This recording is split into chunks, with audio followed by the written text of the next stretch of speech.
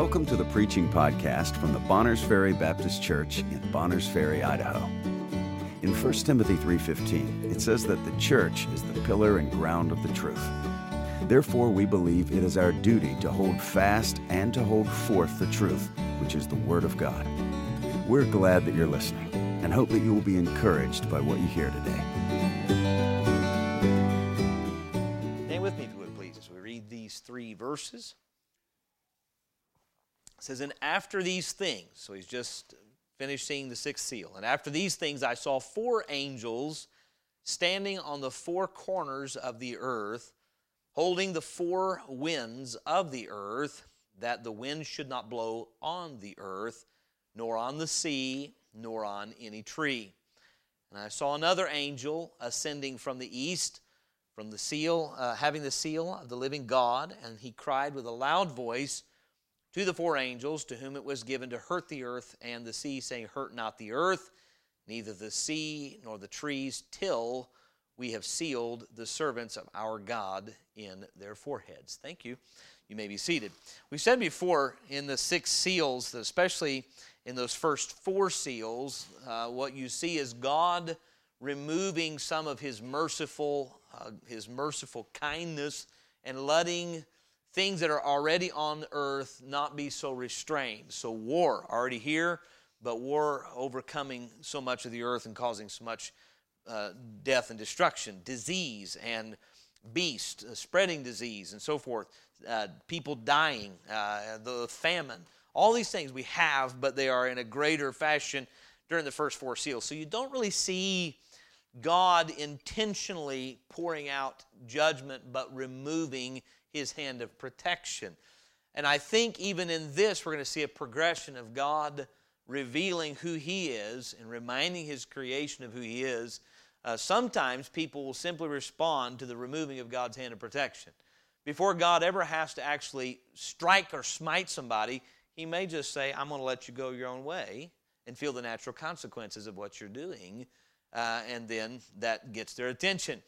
Here, I think as you see God and you see the Lord deal with Pharaoh in a similar fashion in Egypt, He starts very mild by turning water into blood. That's disgusting, but they were able to maneuver around that and dig and get some water, and it stank and all that. And then, of course, there were frogs and there were lice. And you know, as you go along, God begins to demonstrate more and more and more of His power. I see the same kind of acceleration, if you would, of God's judgment in the book of Revelation. So by the time you come to the end, there's a great earthquake like the world has never known. It shakes everything.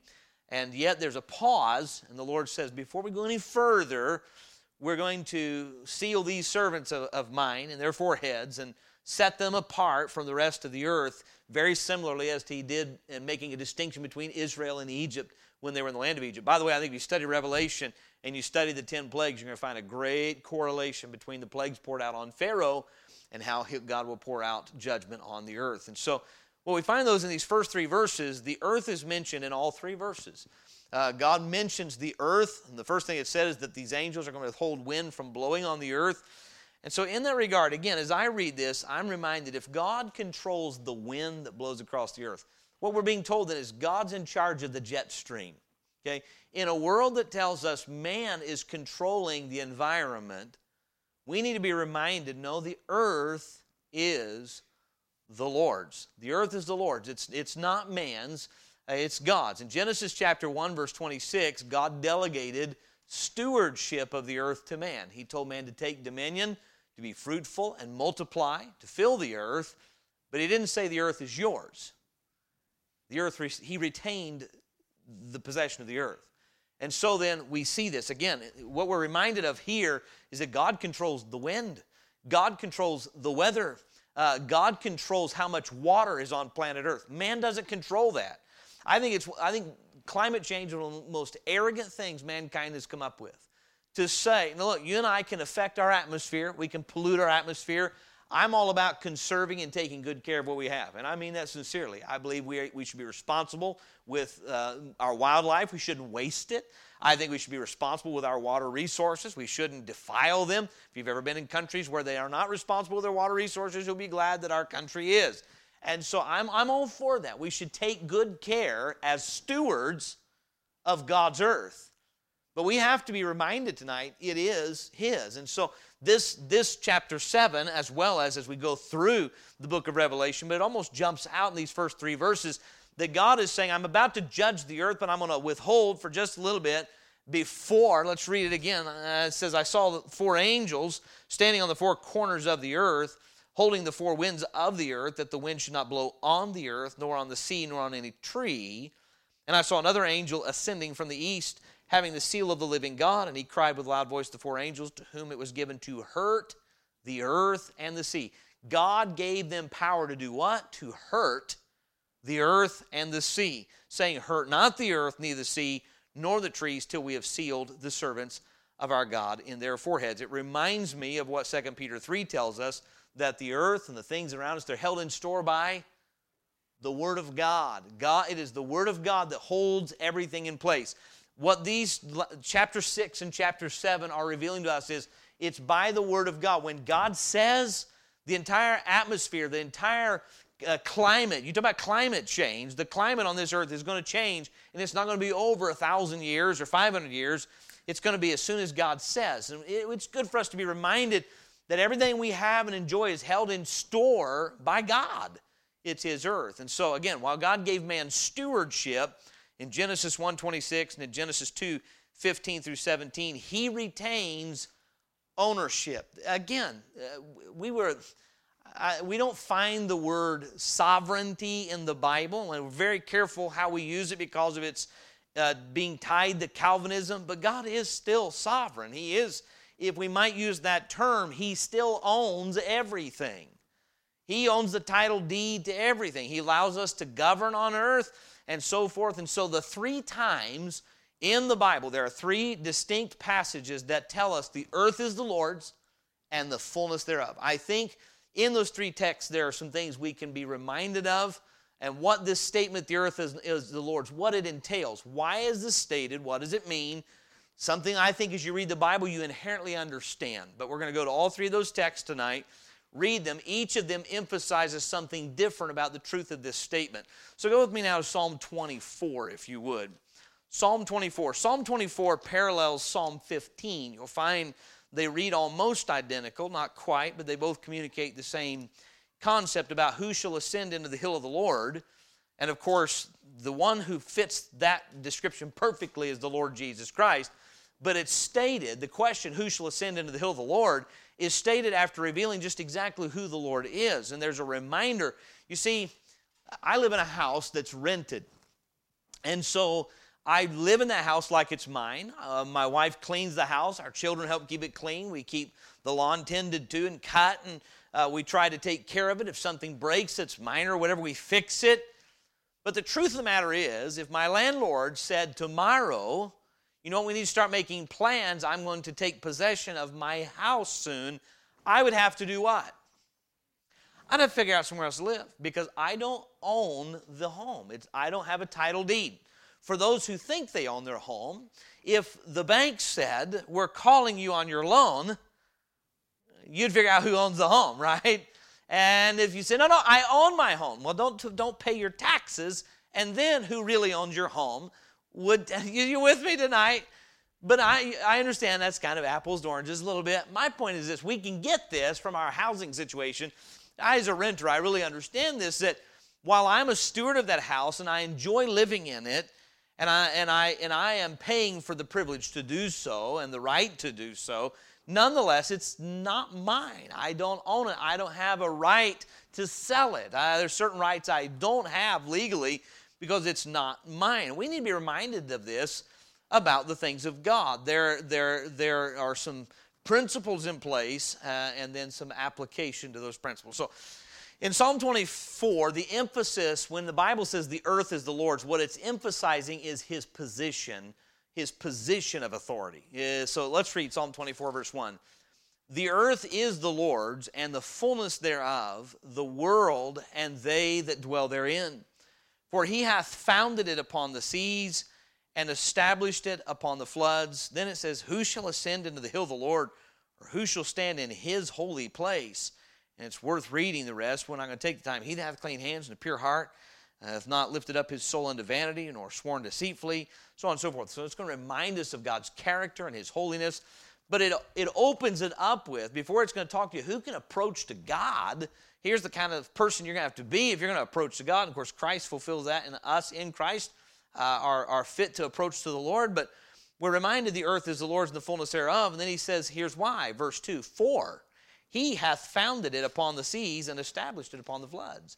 May I say this? One of the reasons the evolutionists want to change the history of the origin of man is to say God doesn't own the earth, we do. And if God doesn't own the earth and we do, then who are the fittest owners of the earth? Survival of the what? And there are those that say we are more fit to own the earth and manage it than you are because we're smarter than you. We have more funds than you do. And so you're not welcome to as much real estate as we are. So if you can get God out of the picture, that'd be like me saying, at my house where we live, you know what, let's pretend that the owner doesn't exist. And then I can sell off that acreage, or I can do with it what I want to, and I have to ask him about a thing. That changes my position now, doesn't it? Puts me in a whole different position. And so it's very important to understand that Psalm 24 is setting forward, no, the earth is the Lord's because he made it. His position of ownership and authority, we're going to see two things here in his position. He is the originator of the earth. We know that. It says the earth is the Lord's and the fullness thereof, the world and they that dwell therein. For he hath founded it upon the seas and established it upon the floods. God is the one that set this thing up. God is the one that created it. God is the one that designed it. The Bible talks about the wisdom with which God designed the earth in Proverbs chapter 8. And so because he's the creator, by default, he's the owner. The earth is the Lord's, just like our children belong to my wife and I. We are their parents. We are the ones who gendered them into this life. Therefore, they by default belong to us when they're born. How many of us understand? You don't have to write that into a law.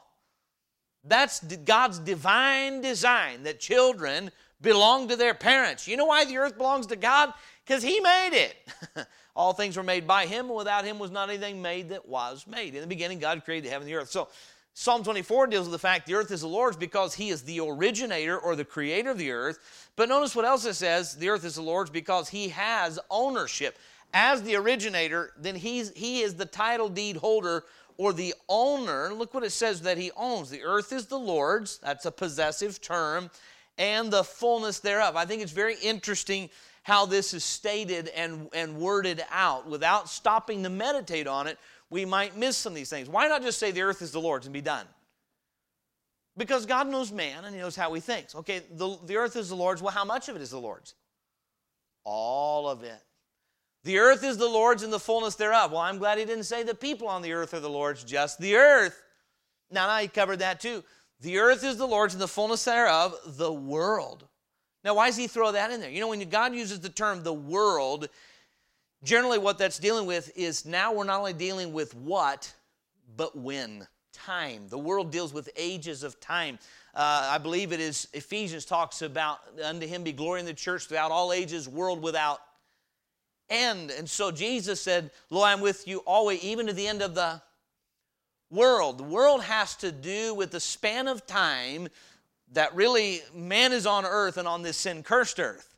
God gave man stewardship of the earth before the sin, but the world has to do with the duration of time that's measured from really the fall of man till there's a new heaven and a new earth. You know what God is saying? The fall of man did not negate my ownership of the earth.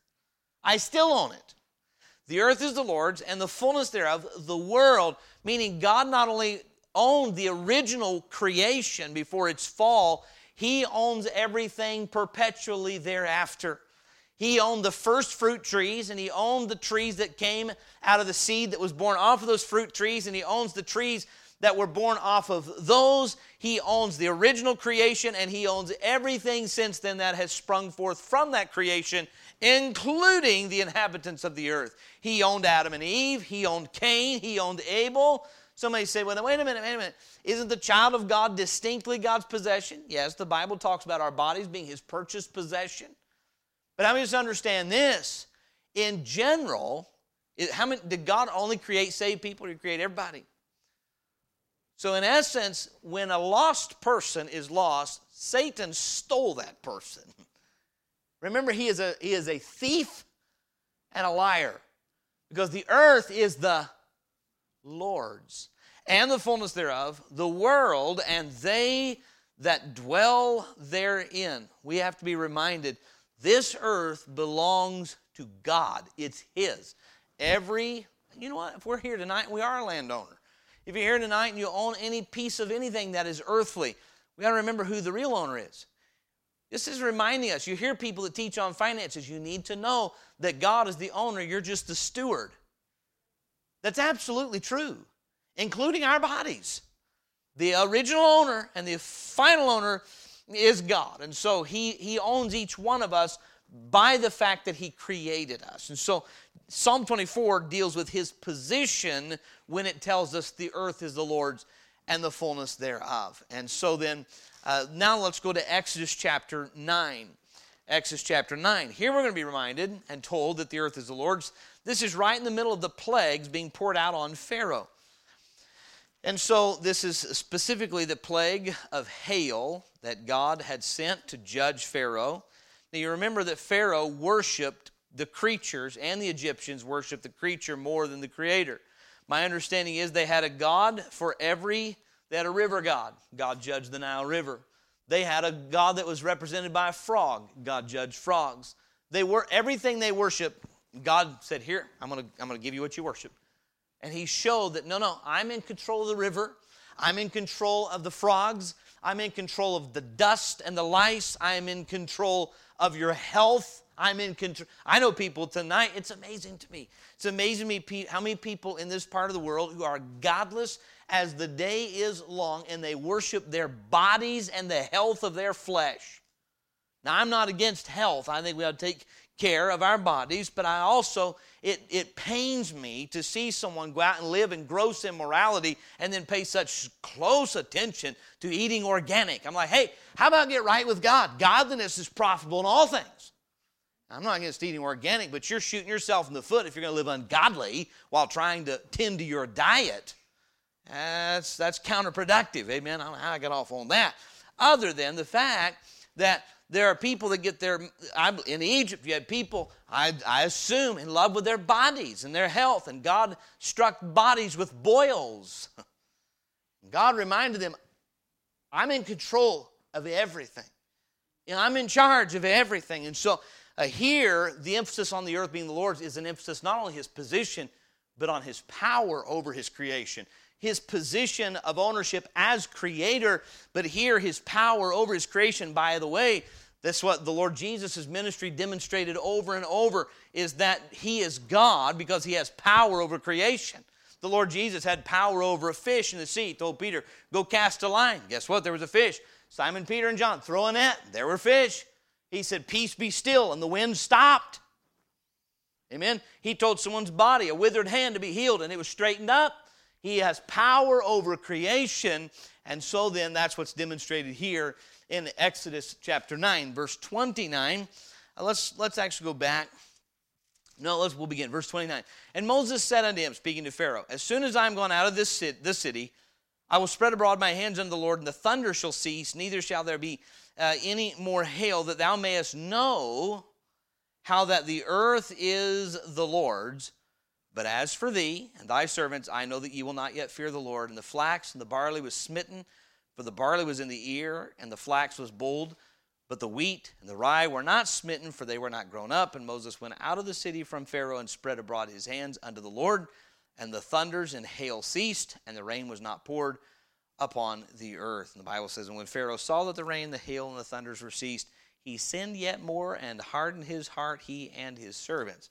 And so then in Exodus 9:29, Moses said, as soon as I'm going out of the city, I will spread abroad my hands unto the Lord, and the thunder shall cease, neither shall there be any more hail. Why? That thou mayest know how that the earth is the Lord's. He said, I'm going to spread my hands and speak to God, and you're going to see that the Lord controls the weather.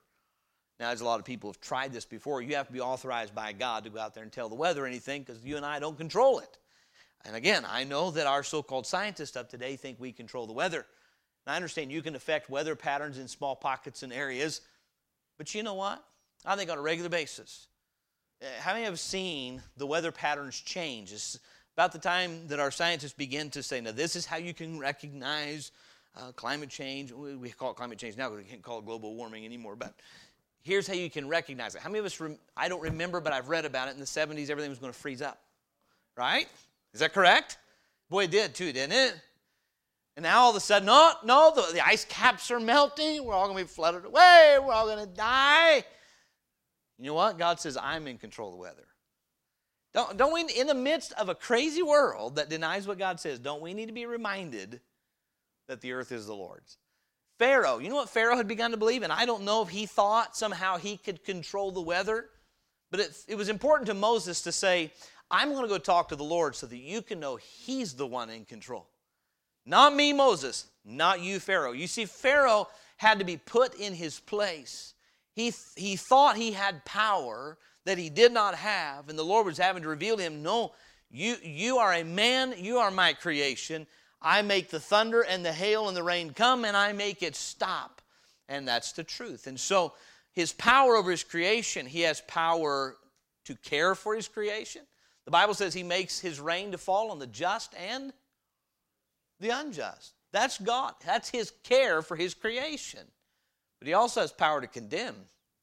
When we read Revelation 7:1, you know what God's saying? I'm going to hurt the earth. You know why? Because it's mine.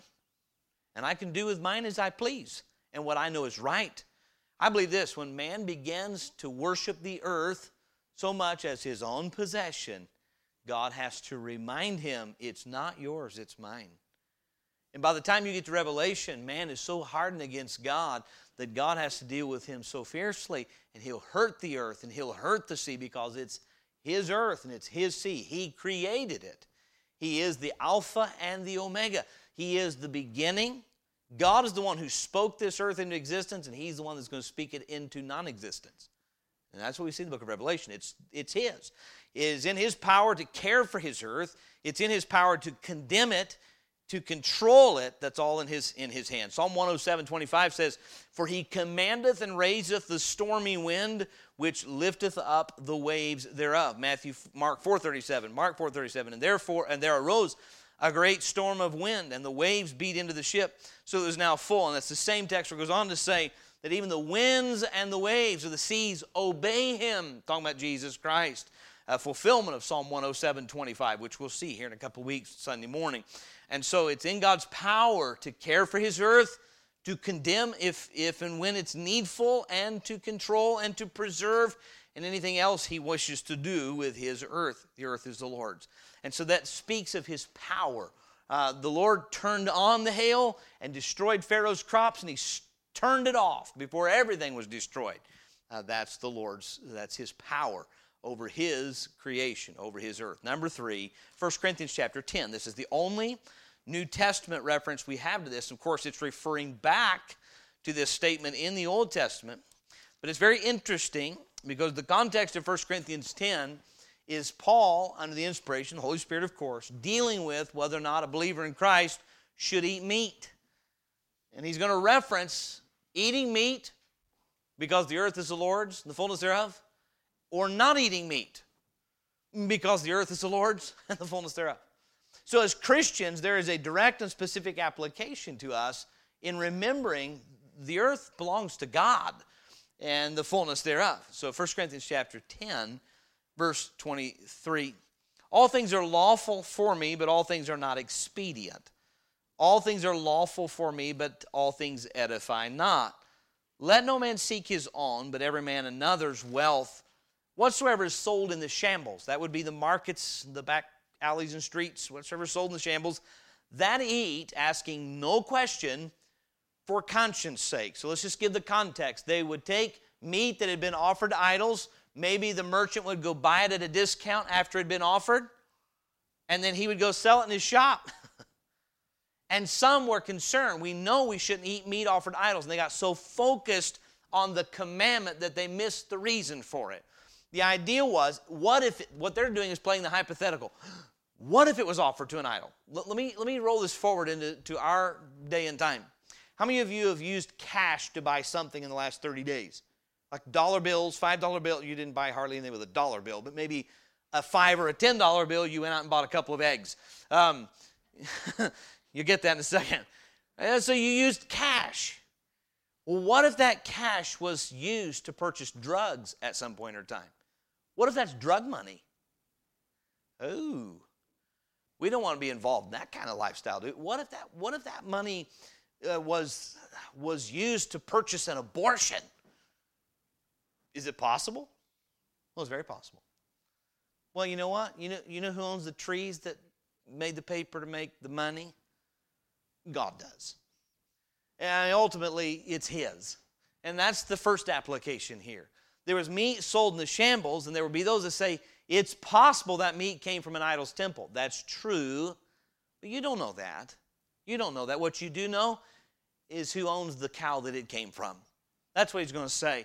Every good gift, James 1, every good gift and every perfect gift is from above, and cometh down from above, from the Father of lights, with whom is no variableness, neither shadow of turning. We have to remember the good things that sustain our life, they came from God. They're a gift from God to sustain us. 1 Timothy chapter 6 tells us that God giveth us richly all things to enjoy. In a world of sin, you could live your entire life worrying about whether or not something that's used for your sustenance was somehow connected with evil. Honestly, is this not true? What if my shoes were made by slaves in a foreign country? Well, that's possible. Now, if someone tells me these were made by little girls and boys who've been kidnapped and are beat half to death, and that's how you can get these discounted shoes, you know what I'm going to say? I don't want them. I don't need that kind of discount. But if I don't know that, the leather that is on my shoes came from a cow that God owns. So enjoy what God gives and receive the gifts of God with rejoicing. So he goes on to say, verse 25, whatsoever sold the shambles, that eat, asking no question for conscience sake, for the earth is the Lord's. It doesn't belong to the idol, and it doesn't belong to idolaters. The earth is the Lord's, and the fullness thereof. Look at verse 27. If any of them that believe not bid you to a feast, and ye be disposed to go, whatsoever is set before you eat, asking no question for conscience sake. So don't sit there and say, was this offered to an idol? Don't do that. But if any man say unto you, this is offered in sacrifice unto idols, eat not for his sake that showed it, and for conscience sake, for the earth is the Lord's, and the fullness thereof. Conscience, I say, not thine own, but of the other, for why is my liberty judged of another man's conscience? You know what he's saying here? They are insinuating that there is no God when they worship an idol. They are insinuating that we worship the creature rather than the Creator. And not only insinuating that, they're stating it. That's what idolatry says, is we don't accept the living God. We have a God of our own making. So when they offer you something that was offered to that idol, well, the idol's a dumb idol. It doesn't own anything. The earth is the Lord's and the fullness thereof, but refuse it so they understand the earth doesn't belong to idols. It belongs to Him, and I'm not going to partake from anything that brings Him off His throne. I'm not going to be party to that. And so the idea here would be that because, God's position of creation, as creator and owner of the earth, His power over His creation reminds us that He is the possessor of His creation, and therefore we are to receive good at His hand with gratitude and never let anything rob Him of glory when it's in our power to do so. So when we're offered something that diminishes who the Lord is, when we're offered something, somebody put it this way, if you and I, whether it's meat or it's some ideology, if we have to partake of something that affirms evolution, we're wrong. We don't have to do that. You know why? Because the earth is the Lord's and the fullness thereof.